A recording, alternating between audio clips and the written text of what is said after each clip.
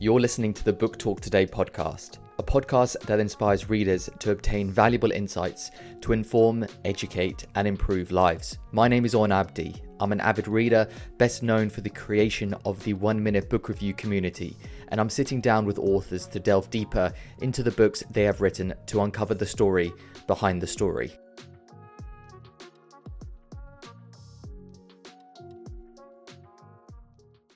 Hello Book Talk Today family, and welcome back to another episode of the Book Talk Today podcast. My name is Orn, I am your host, and in today's podcast we are joined by Oliver Below. Oliver is an author and journalist. He's published multiple books, including The Financial Exposé, Moneyland, a Sunday Times bestseller, and his most recent book, Butler to the World, How Britain Serves Oligarchs, Gangsters and Kleptocrats. And I wanted to have Oliver on the podcast about a year ago to discuss his previous book, Moneyland, and he reached out to me and said that he's writing a new book, so we organised this podcast. And it was a really interesting conversation, especially with what is happening at the moment with Britain specifically pressing sanctions against Russian oligarchs. And I know Roman Abramovich is one that's in the news right now as being a high profile individual that is being sanctioned by the UK government. And in our conversation, we discussed how Britain became butler to the world with the decline of the British Empire in other countries, and how it served others in hiding money and becoming a vessel for international money laundering as well. It's a very interesting conversation, and I really appreciate Oliver coming onto the podcast to discuss his book. Just a quick side note, unfortunately the audio on my side in this podcast wasn't the best. I'm not too sure what happened, but it's something that we're going to be monitoring for future podcast episodes as well. I just wanted to let you know, just in case you're listening to this and wondering why the audio on my side wasn't the best. If you haven't already, please do subscribe to the podcast. Every week we release a podcast with an author to discuss their book and the ideas and principles inside of it. We have some really exciting podcasts lined up over the coming weeks, and we're starting to trend really highly in different countries all around the world in the rankings as well. So the best way that you can support this channel is to subscribe, whether you're listening to this on Apple, Spotify or YouTube. My recommendation is the best way that you can support the channel is head over to our YouTube channel, Book Talk Today, and subscribe over there. That is the free and easy way for you to support the channel. Thank you for listening to this podcast again, and I really hope you enjoyed this episode with Oliver. Oliver, it's a pleasure to have you on the podcast. Thanks very much for having me on. You're welcome. And this topic is one that I've read about quite extensively, having read your previous book, Moneyland, as well. I think it's a very interesting topic because I don't think many people know about the depths in which Britain is infiltrated into this sphere. So, your new book, Butler to the World, is a very interesting book. And I think before we get into some of the topics of it, I think it'd be great just to give a background behind how Britain became butler to the world.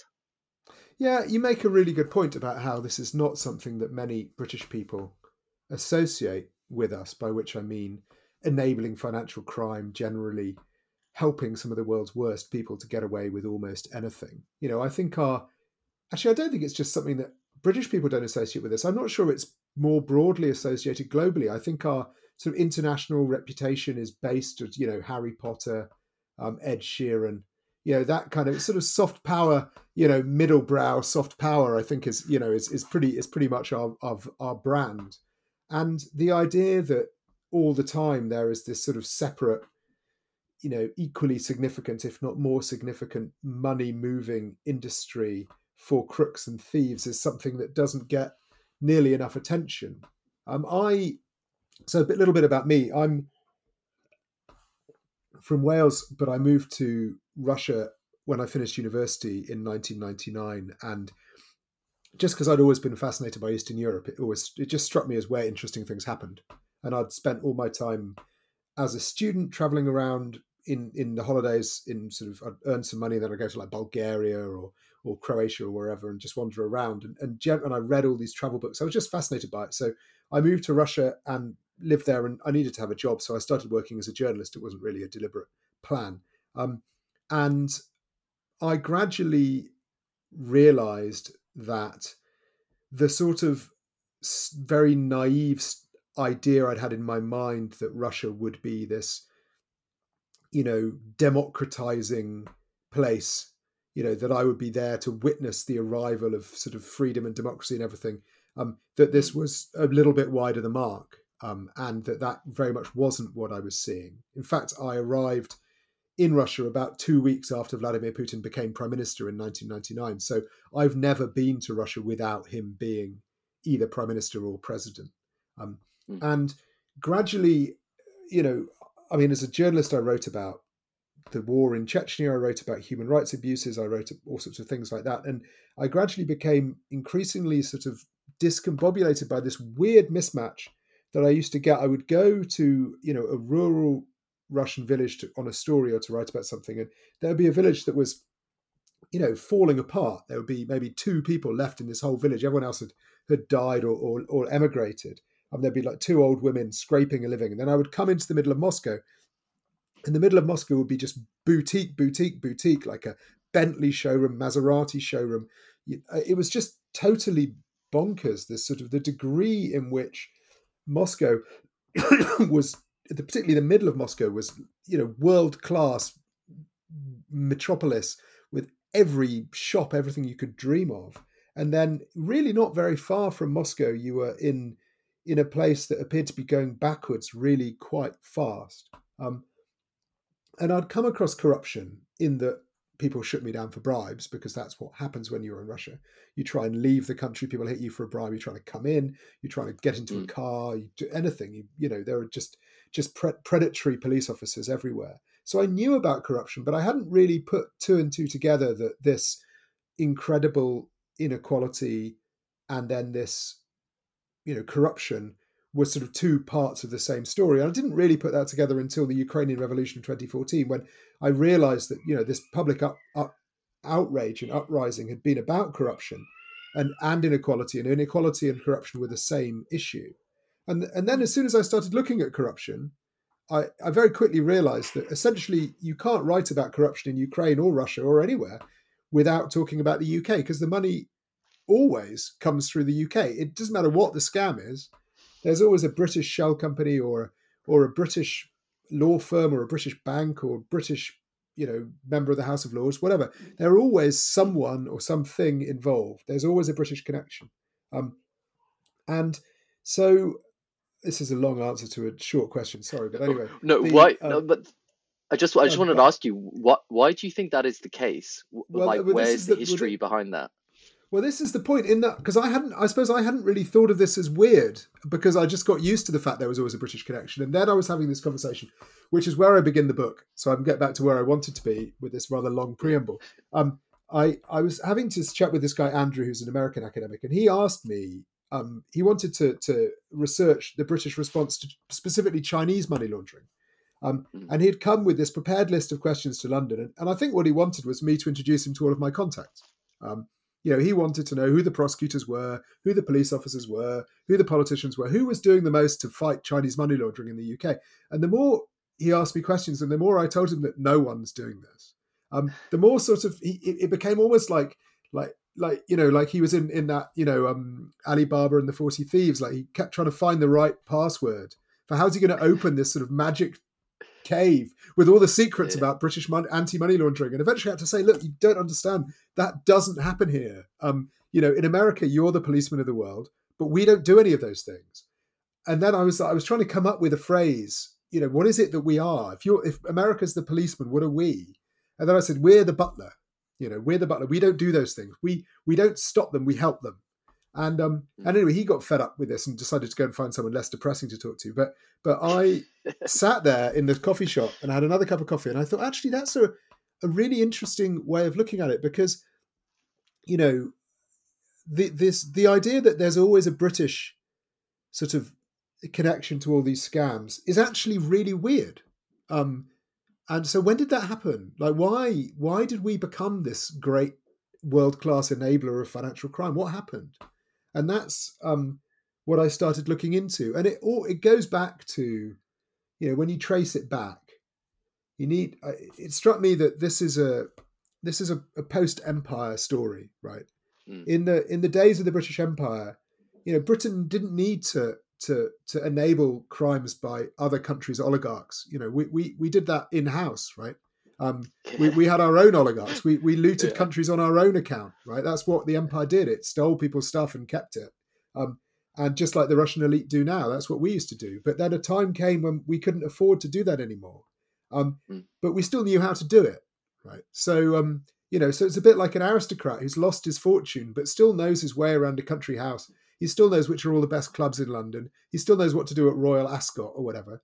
So instead of being an aristocrat on his own account, he's just a butler to another aristocrat, and he can show them how to do it. And that's what Britain does. Britain's the butler to the world. It's got all the bullying skills. It just can't afford to be a bully anymore. So it just advises other bullies in how to be a better bully. Really, that's our national industry, and I don't think it gets nearly enough attention.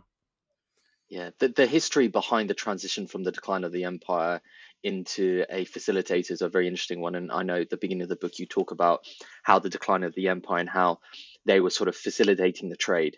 So the empire would then go into countries and, like you say, loot and take the things and then bring it back and facilitate trade. But then they couldn't do that anymore. But they enabled that to happen. They became an enabler rather than the person forcing the agenda. Yeah, I mean, in sort of financial services, they have this distinction between buy side and sell side. Buy side are the people with the money, and sell side are the people who sell services to the people with the money. When the British Empire went bust, we went from buy side to sell side. And there's this, and fascinating, it is actually the same moment. It's in which the City of London flips from being the engine of the British Empire to the enabling engine for everyone else. And it's during the Suez Crisis, which is this sort of totemic moment in modern British history, the moment of great national humiliation, when Britain had to back down because the Americans told us to, and from that point the British Empire was what was left of it was doomed. But it has this really interesting, little discussed sort of financial undercurrent, which is that when the British government was still attempting to stand up to the Americans and was attempting to maintain this bonkers military adventure in Egypt, which, I mean, if for those of your listeners who are not aware of this is when Britain and France used to own the Suez Canal, and the Egyptians, the uppity Egyptians, decided that since it was their canal and in their country, then they should own it. And and at the time, like, nationalizing strategically important companies was something everyone was doing. I mean, Britain had nationalized all the coal mines, the Bank of England, the steelworks. France had nationalized everything. But the idea that these Egyptians might dare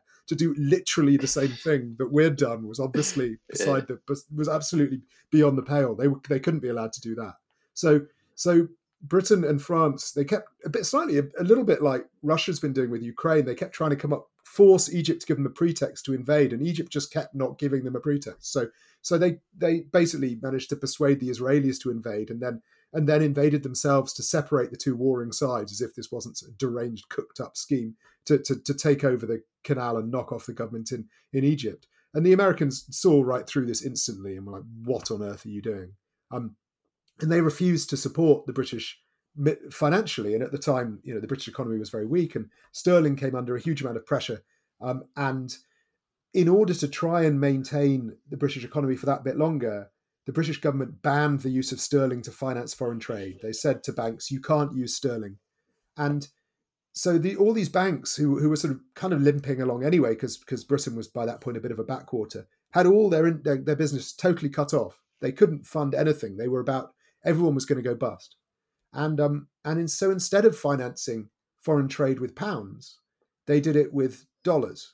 And there were dollars in London, a few. Some people banked their dollars in London, but it was a weird thing to do because there wasn't really anything you could do with dollars in London. They belonged in the United States.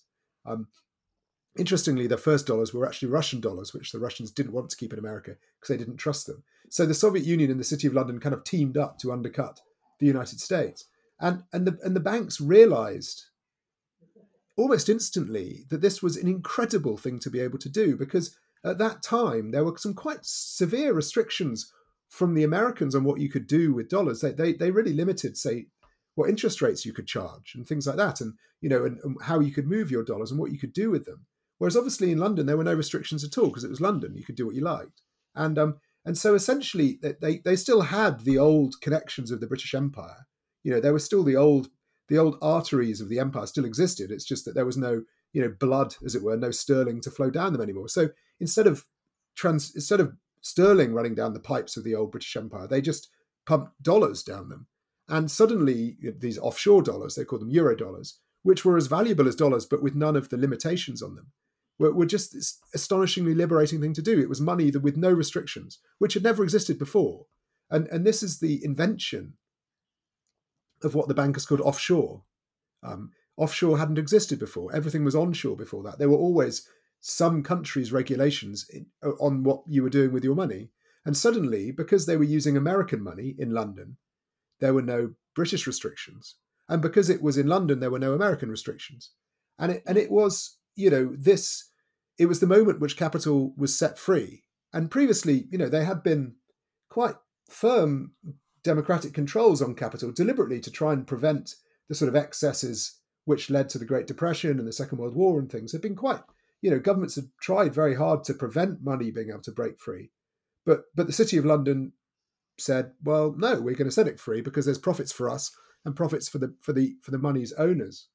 And that was the moment. That's the moment when butlering takes off. It's the moment when the British Empire sort of enters terminal decline. Suez, before that, Britain still had a world-class asset in the Suez Canal. After that, it didn't. But then it had a world-class asset in the offshore dollar markets. And it sort of, it took a while for anyone to really notice how significant this invention was, because the Bank of England, who kind of let it happen, kind of kept it to themselves for a while. But, by the early 1960s, the market was worth about $5 billion a year. By the end of the 1960s, it was worth about $40 billion a year. This is just the offshore dollar market. And then now that market's probably worth about $3 trillion a year. It's the biggest market in the world. And it is the market. There is no such thing as a non-offshore dollar anymore. So essentially the Bank of England was the fixed point from which, the interest of money and capital managed to break and destroy the restrictions put in place by democracy and people, which is pretty dark. Does the Bank of England oversee the Eurodollar? Like, where was the Eurodollar invented? Because I thought it was a really interesting concept that you mentioned in the book that they just invented.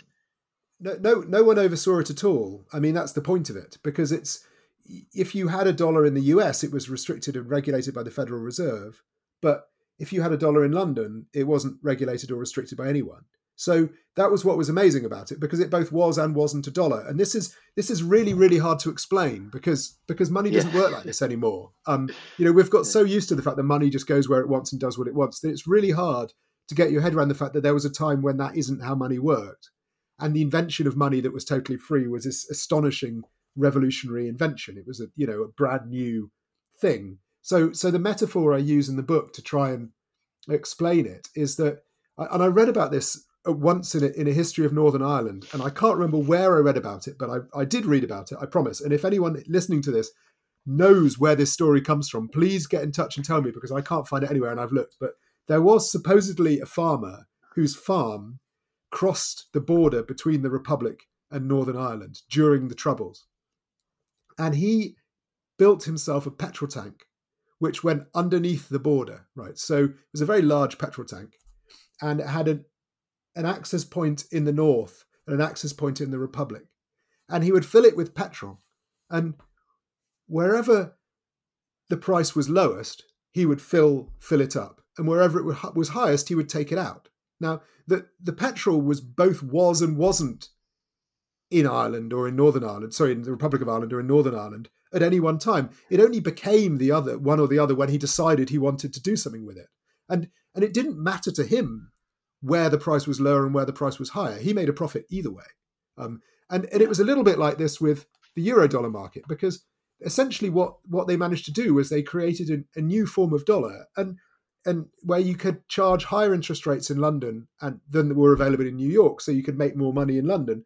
But if the situation was reversed, you still made money the other way around. It's like it was essentially New York and London became a single place, but just happened to be regulated by two different governments, and the money moved freely backwards and forwards. And then this idea, the idea that you can move money between countries and just take advantage of wherever it's treated better, the equivalent of taking advantage of wherever the petrol is more expensive. They then do this in lots of places. So the birth of the British Virgin Islands, which is a whole chapter in the book, and the British Virgin Islands is today the most prolific and important sort of shell company tax haven in the world. But it didn't used to be. That's an invention. It was invented in a sort of joint venture by some lawyers from America and Britain in the 1970s and 80s. And before that, the only reason the British Virgin Islands aren't independent is because they were too poor to be independent. They were the poorest place in the British Empire. But they did have a couple of lawyers, and the lawyers were really keen on earning some fees. And so they created shell companies for Americans, and these turned out to be incredibly useful. And so they spread around the world, and now they're used by absolutely everyone. And the principle of this is the same of what was being done between London and New York as being done between the British Virgin Islands and New York. Because if you own property in America via a British Virgin Islands company, it both was and wasn't in America simultaneously. It was in America for the purpose of all the things that are good about America, like a dynamic economy and a good currency. But it wasn't in America for the purpose of the things that are bad about America, like high taxes or strict regulations. So this is what offshore does for you, is it means you can pick and choose which bits of a country you want to obey. And so Britain created this system offshore, which basically allows someone in America or Russia or Nigeria or any country who likes certain things about their country, like being able to steal stuff or earn money or whatever, but doesn't like other things, like having to obey certain laws. They essentially get to opt out of which laws they don't like by employing clever London bankers or accountants or lawyers who can essentially arrange that for them. And that's what I call butlering. And there are infinite examples of this happening in infinite places in the world. And the challenge writing the book was trying to come up with trying to limit the examples I wrote, because this book could have been, 1 million pages long, because this is what Britain's been doing for 60 years.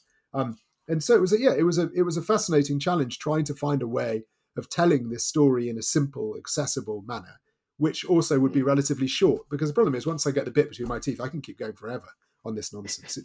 It's endlessly fascinating to watch the astonishing amount of effort that very clever people will put into helping other people break the rules. It's incredible. If you think about, the laborious, really detailed, granular work that was required to design the mechanisms that were used to allow these people to break the rules, it's just extraordinary. The butlering, it's not easy. They put the hours in, I think the corruption side of it is very interesting, because I was discussing this with my mum yesterday. She was talking about Nawaz Sharif, who was, I think, Pakistani prime minister, and now is in exile, I think, in the United Kingdom or in London or something.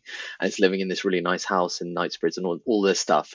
And how they get given these cards, and they given these I think it's the term, are they gold visas? These visas that are given to special visas. Yeah. Golden visas, for special elite people that can bypass the visa system. But you also gave a really good example in the book where you talked about the Nigerians, and you said that when they fall sick, they get airlifted to Britain. So there's like there's two versions of people in each country: those that can afford to come to Britain and those who can't, which I think is very interesting.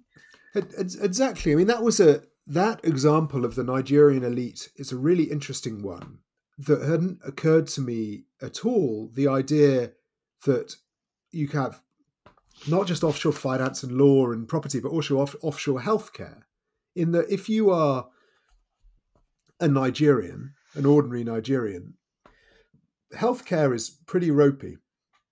The average Nigerian, the spend by the government on the healthcare of the average Nigerian is about $11 a year, which is not nearly enough to provide the services they require, particularly considering that the real health complications caused by epidemic diseases like malaria and so on. So really there should be a lot more money being spent just to secure basic healthcare services. But if you are a Nigerian government official, you don't worry about that, because you just come to London and you get treated here in London. And it was a really fascinating insight when COVID struck and suddenly international travel was frozen, that all these people all their medical records were in on Harley Street in London in private clinics, or possibly in Berlin, where they have some private clinics as well, but mainly in London. And they had all these private hospitals that they couldn't get to anymore, and they were having to rely on the hospitals in Nigeria. And that it was a really interesting example of, like you say, most people have to make do with what's available. But if you can afford it, you can just come to London. And the same is true of legal services. Russian oligarchs have made a real habit of ruining the courts and the criminal system in Russia, because they don't want independent courts. They want courts that will be rigged in their favor. So if they have a dispute with a rival or anyone, they know the court will do what it's told and will decide in their favor. But there are times when they want there to be a proper independent court that will actually decide a case on its merits. If two really big oligarchs are going head to head with each other, they don't want to, they're probably as rich as each other. They don't want to bankrupt themselves by paying bribes when, they can both essentially outbribe each other indefinitely. That would be no good at all. So what do you do? Well, they come to London and they do their case in the commercial courts, and they hire all these astonishingly good competent British lawyers, and there are these good, honest British judges, and they decide the case, and then the oligarchs decide, yes, that's good, that case is decided, and then they can go home and start exploiting the dishonest courts in order to rip off everyone else. So you have, good healthcare for people who can afford it, good courts for people who can afford it, and good housing for people who can afford it, and they deny their fellow citizens of all of these things because they're able to do it, because there's no downside to them. And it's a really troubling thought. If you look around the world at so many of the problems that the world has, they're essentially a consequence of the fact that we allow the elites of whole countries, by offering them our world-class butlering services, we allow the elites of whole countries to essentially opt out of being citizens of those countries. It used to be Britain that was colonizing the world, but now it's almost like the elites of countries are colonizing their own nations and bringing the money here. It used to be that we colonized the world and brought the money here, and now it's the elites of countries but they still bring the money here. It's kind of like we get the money whatever happens, and we might not get quite as much of it as we used to, but we still seem to get a decent quantity. I think the troubling thing is that a lot of people might look at other countries and criticize the level of corruption without realizing that, like, I think in the book you gave the example of Boris Johnson getting questioned on some level of corruption, I think related to Russian oligarchs, and him dismissing it or not particularly answering the question. And I think that tells a lot about the institutionalized nature of the corruption. Would you determine it as being corruption from a butlering point of view? Like, how do you define it? Is it corruption, or is it just at this stage so institutionalized that it's just part of the fabric of how we do business? I mean, it's a really troubling question, really gets to the heart of this issue. And I think it's one of the reasons why it's been so hard for people in the West to understand what's happening with our own enabling of bad behavior by oligarchs from all over the world. Because the most well-known anti-corruption organization, Transparency International, has been studying corruption for decades now. And they have this, well-known definition of corruption, which is that the abuse of entrusted power for private gain, which is a perfectly good description of what oligarchs do, right? Or government officials do in somewhere like Russia or Nigeria or Ukraine. They are a government minister and they're supposed to be working on behalf of the people, but instead they use their power to steal from the people.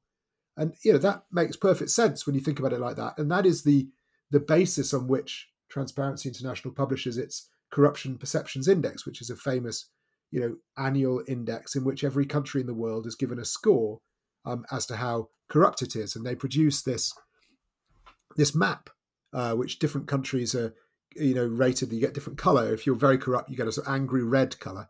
And if you're not corrupt, you get a nice friendly yellow color. So you see this map where, Europe is yellow, Australia's yellow, Japan's yellow, and then other countries, America's yellow, and other countries are different shades of red. And then you get down into sort of sub-Saharan Africa, and it's this very angry red. And then, the Middle East is just a bit red. And yet, if you look at the list of countries, you'll see, say, Ukraine or Russia are kind of down the bottom, and at the top, you have places like Denmark or Sweden. And yet, if you look at the biggest money laundering scandal of recent years, Danske Bank, Sweden's biggest bank, moved 200 billion euros on behalf of Russians and Ukrainians and Azeris and others from the former Soviet Union under the cover of British shell companies. So you've got the money came from the countries right down the bottom, And yet it was moved under the cover of a Danish bank at the top and British shell companies also at the top. So how come they're corrupt and we're not? That's the question, because corruption it's not like football. It's not, you can't compare different countries' national teams. It's not like the most 11 corrupt people from Ukraine are facing off against the most 11 corrupt people from Britain, and whoever wins gets higher on the ranking. Corruption involves British people and Ukrainians and Danes. So why is it all dumped on the Ukrainians or the Russians or the Nigerians and not also dumped on us? Because we're equally to blame. The way we're looking at it, it's like we're only penalising the person who takes the bribe and not the person who pays the bribe. It's a bit like studying the drugs trade and only criticising. Well, actually, this is exactly what happens. Criticising countries that produce the drugs and not the countries that consume the drugs, right? I mean, it's totally analogous. You say we're going to blame Colombia and not the United States, or blame Afghanistan and not the UK. It's totally analogous. But essentially our own role, we've chosen not to define as corrupt. But is that because?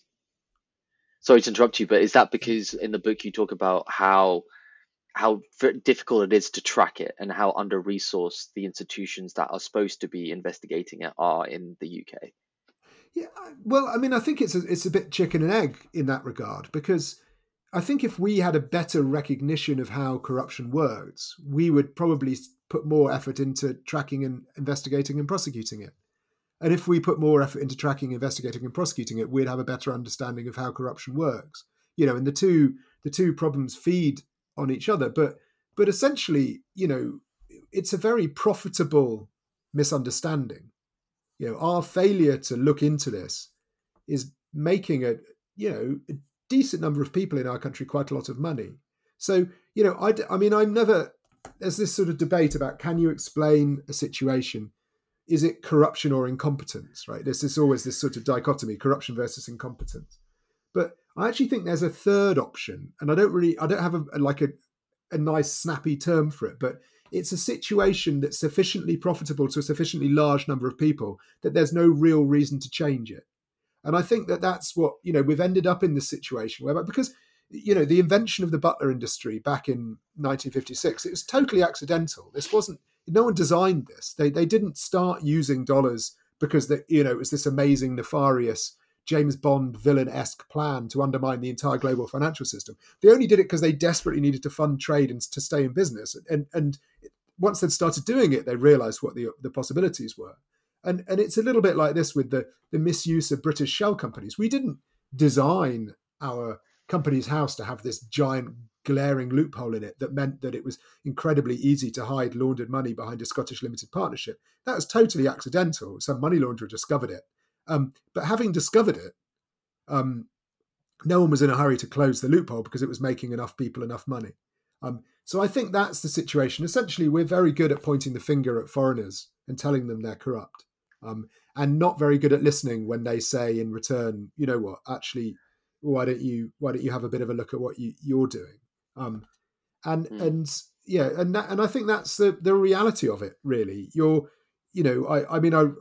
wrote a piece in the one of the newspapers the other day, which got a bit of attention, because I said that Britain's role to Russia is like Florida was to Al Capone. Because Chicago was a great place to steal money in the 1930s, right? Particularly if you were a big mobster, but it was cold and kind of violent and dangerous, whereas Florida was lovely and warm and had great restaurants and was very open and hospitable. That's kind of the situation. Russia, though wonderful in many ways, is also cold and uncomfortable and all that. Whereas London, look at it, it's got great schools and great hospitals and great houses and great restaurants and great art galleries and great shops. It's a nice time zone, receptive lawyers, very hospitable politicians. It's got everything which an oligarch needs. So we are the mob bankers to the mob. They're and it's a really uncomfortable place to be in, but something that we really kind of need to come to terms with. It would be great to get your take on the current situation with what's happening with Ukraine and Russia and the fresh sanctions that countries have been putting on Russia, and it seems like everyone's putting pressure on them, from countries to international corporations. It seems like everyone's sort of boycotting them and boycotting their services to them. So it'd be great to get your take on whether that will be enough, or whether Britain's role in that, Britain's role in answering that difficult question about how they're facilitating Russian soft power, if you want to call it that, with their oligarchs and such. Yeah, I mean, it's never too late to do the right thing, and I think sanctioning Putin for what he's doing in Ukraine is the right thing. I think what he's doing is pretty unforgivable, really. And it's good that Western countries are taking it seriously and acting accordingly. However, for a long time, decades actually, it's almost like Britain has had two foreign policies. It's had a foreign policy run by the Foreign Office, which has been, we're very determined to support democracy and encourage, state institutions and send aid to people who need it and do all these wonderful, lovely things that we do, while simultaneously, in a different part of government, in the Treasury and the business department and so on, there's been a separate foreign policy, which is to encourage as much money to come to the UK as possible, no matter who owns it. And I don't think even now there is sufficient realization that these two foreign policies are in direct contradiction with each other. You can't, in all good conscience, claim to be supporting democracy in places like Ukraine while simultaneously providing a safe haven for the wealth of people who are destroying democracy in Ukraine. And yet that's what we've been doing. And we've been doing it for absolutely ages. And that is the difficulty that the government is suddenly up against, which is that, I think the half of the government's brain that is the first foreign policy desperately wants to do something about what Putin is up to and to punish him for his unprovoked aggression against the Ukrainians, and to make sure that his, oligarchs really learn a lesson that they can't support a man who does this kind of thing. But simultaneously, the other half of the government's brain wants to make sure that in taking these measures, no harm is done to the clients of Butler Britain who might find themselves out of pocket. And you end up with this very incoherent response as a result, because there is no state capacity to do the things the government says it wants to do, because they've been just run down if they were ever run up in the first place.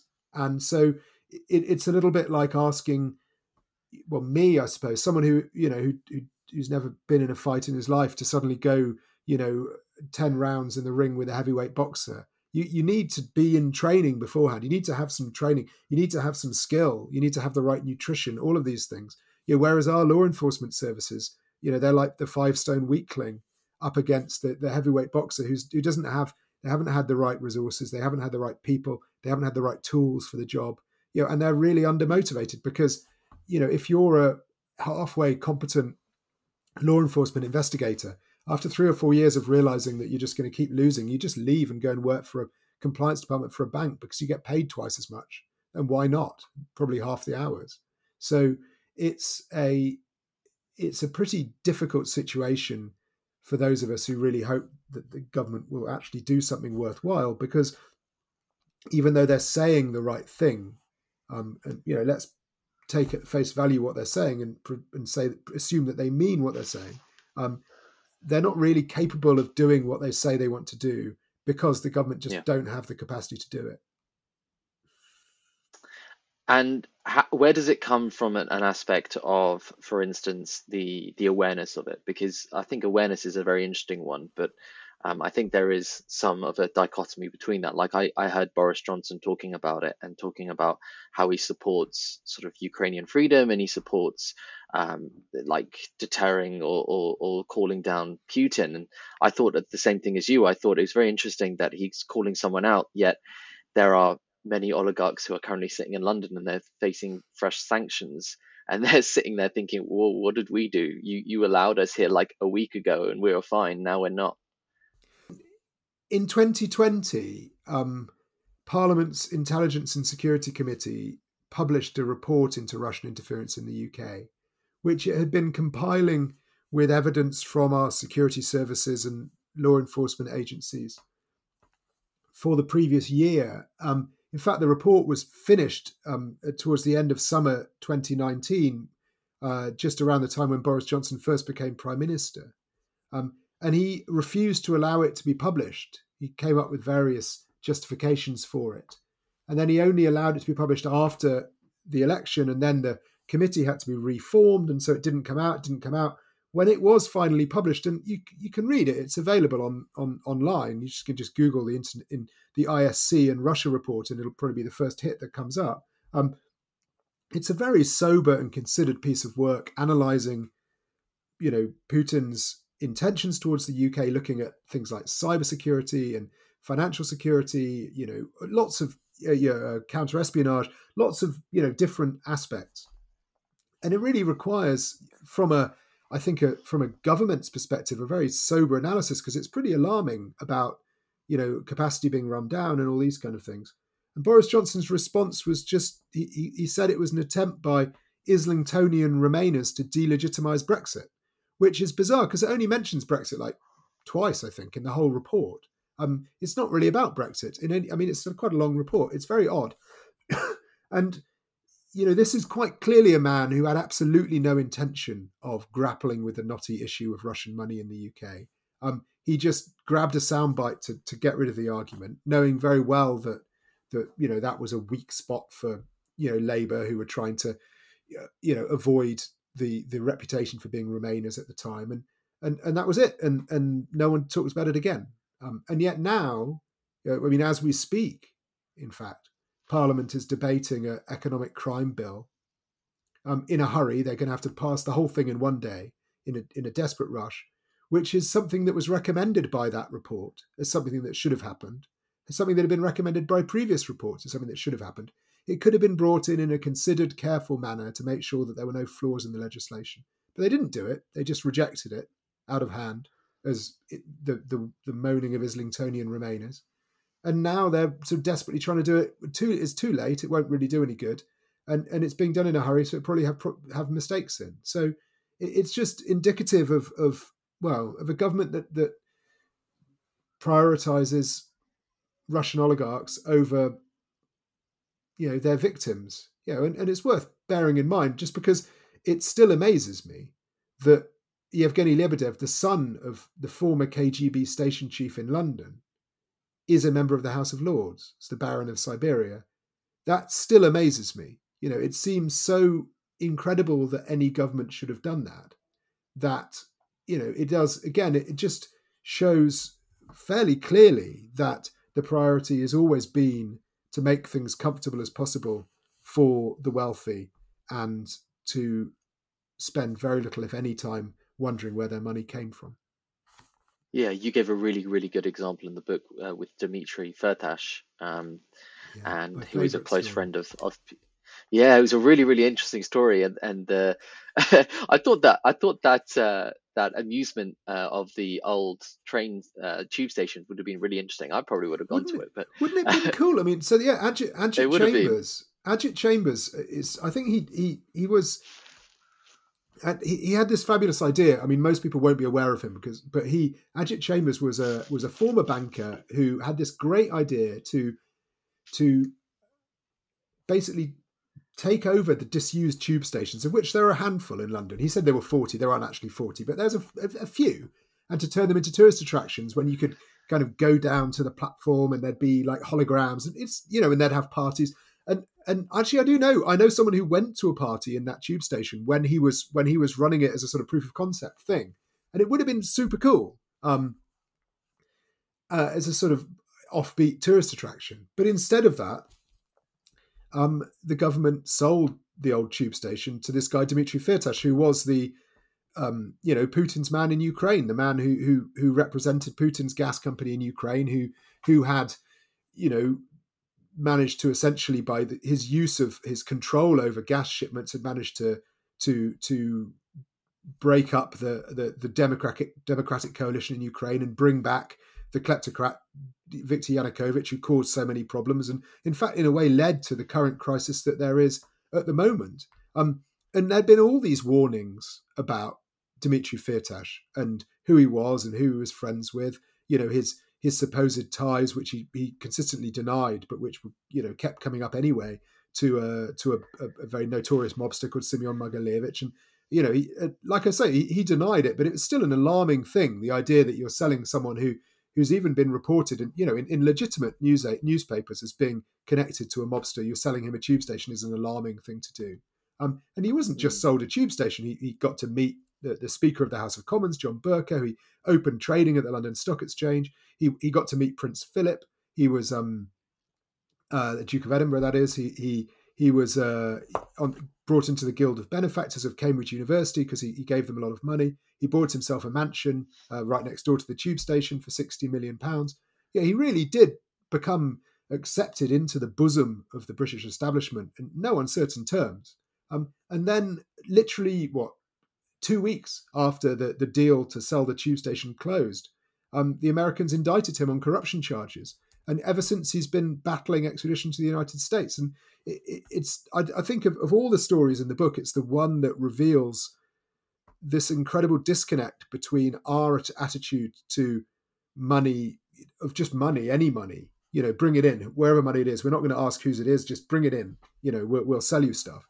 To say the Americans or others who have, potent law enforcement agencies that are able and willing to investigate where money comes from and to bring these cases to try and, prosecute corruption wherever they can find it. And that is so different to what happens in this country. The difference between being indicted by the FBI and being introduced to the Duke of Edinburgh. I mean, those two things could hardly be further apart. Polar opposites. Yeah, exactly. And the tragedy, in a way, like one of the reasons why that story makes me sad is that, Ajit Chambers had this great idea for Brompton Road Tube Station. It would have been super cool. Instead of him buying it, it went to Dmitry Firtash. But Dmitry Firtash, ever since, has been in Vienna battling extradition to the United States. So the tube station has never been anything. It's just empty. It could have been all this time. It could have been a super cool tourist attraction. And instead it's just empty as it was when he bought it. It was an office building, and it's still an office building. And that's just a real shame. And that, I think that tendency of a tendency in London in particular to sell properties to people who are not going to use them. They're just using them as a safety deposit box, as a store of value instead of a house. If you walk around those areas of West London that have been really colonised by oligarchs in a big way, Eaton Square or Belgravia, all around there. The houses look lovely and everything looks smart and beautiful, but it's really striking. There are no shops, right? There are no pubs because there's no people. So all the businesses that rely on there being people go bust. It's not a neighbourhood anymore.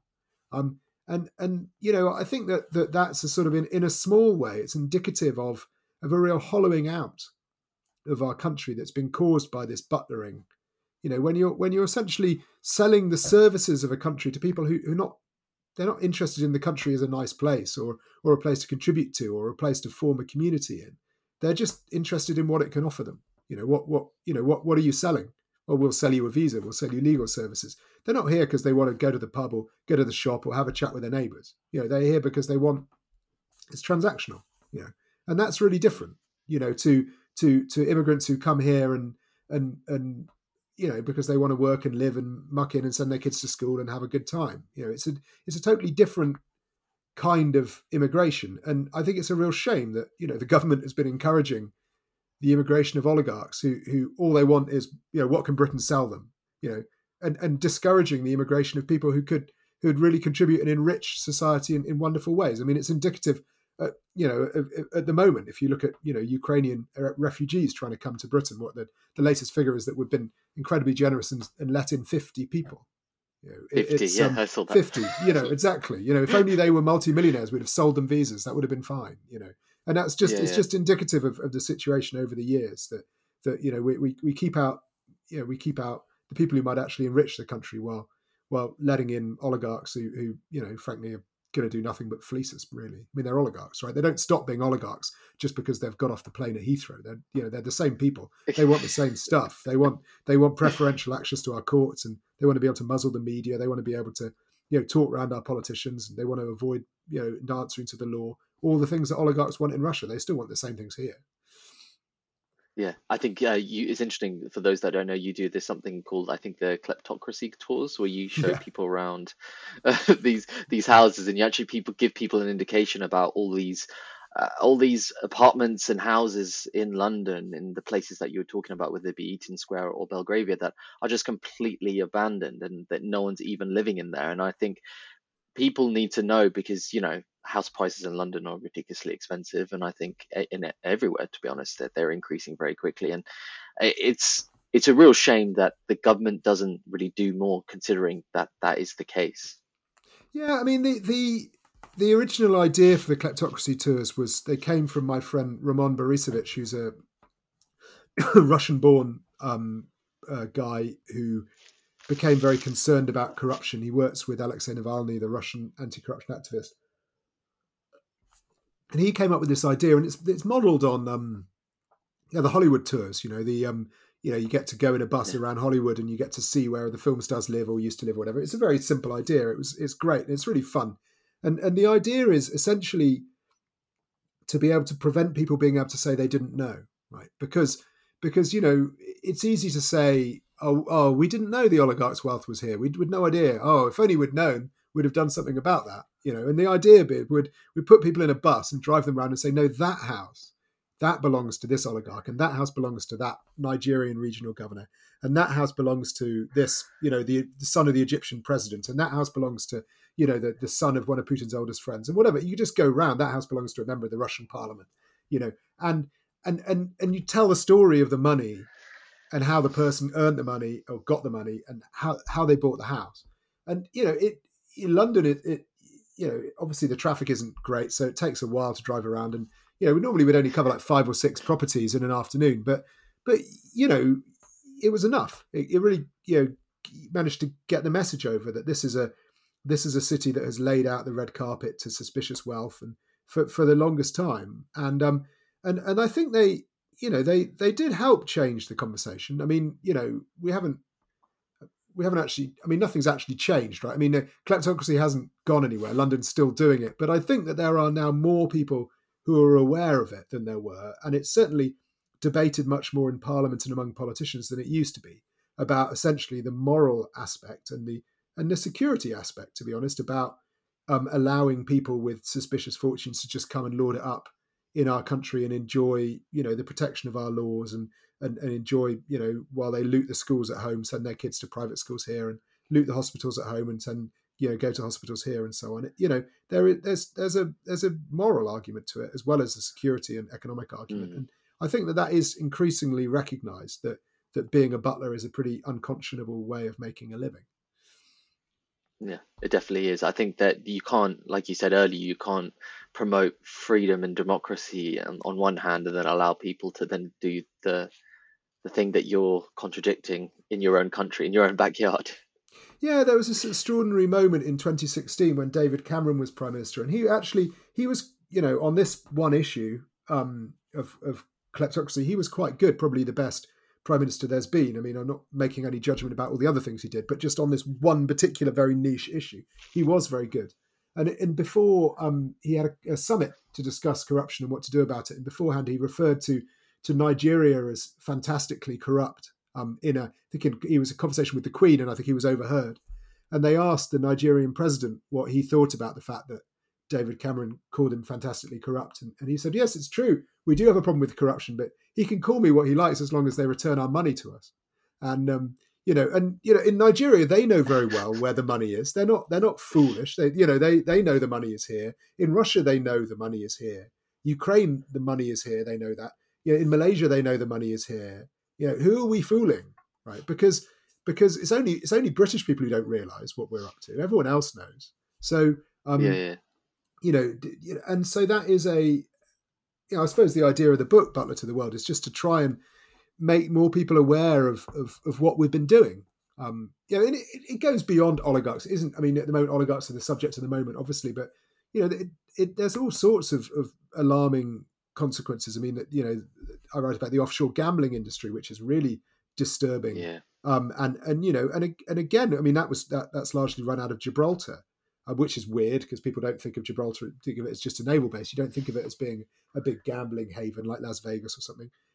You know, and so there's much more to it. It's the tentacles of this sort of butlering industry go very deeply into all aspects of what Britain gets up to, and it is going to be hard to get out of that game because so many people make so much money out of it. Yeah, so I think that would be a great place to end. So just talk about where do you think it's going to go, or what necessary steps you think are needed to change it, or whether it's going to be a gradual change, or you see something like a massive event, perhaps like the one we're seeing now, be the one that perhaps turns the tide. I mean, I think what's happening now with Russia and Ukraine is helping to make politicians realize that Russian oligarchs shouldn't have had such free run of the city. And well, not just the home counties as well. I mean, the southeast of England specifically, which is good. Yeah. You know, better late than never. I suppose what I'm concerned about is there doesn't seem to be a knock-on realization that other oligarchs are bad too, right? You know, these oligarchs that we're currently so worried about, we weren't worried about them a month ago. We were only worried about them because Putin's invaded Ukraine, but they're the same people. They earned their wealth in exactly the same way.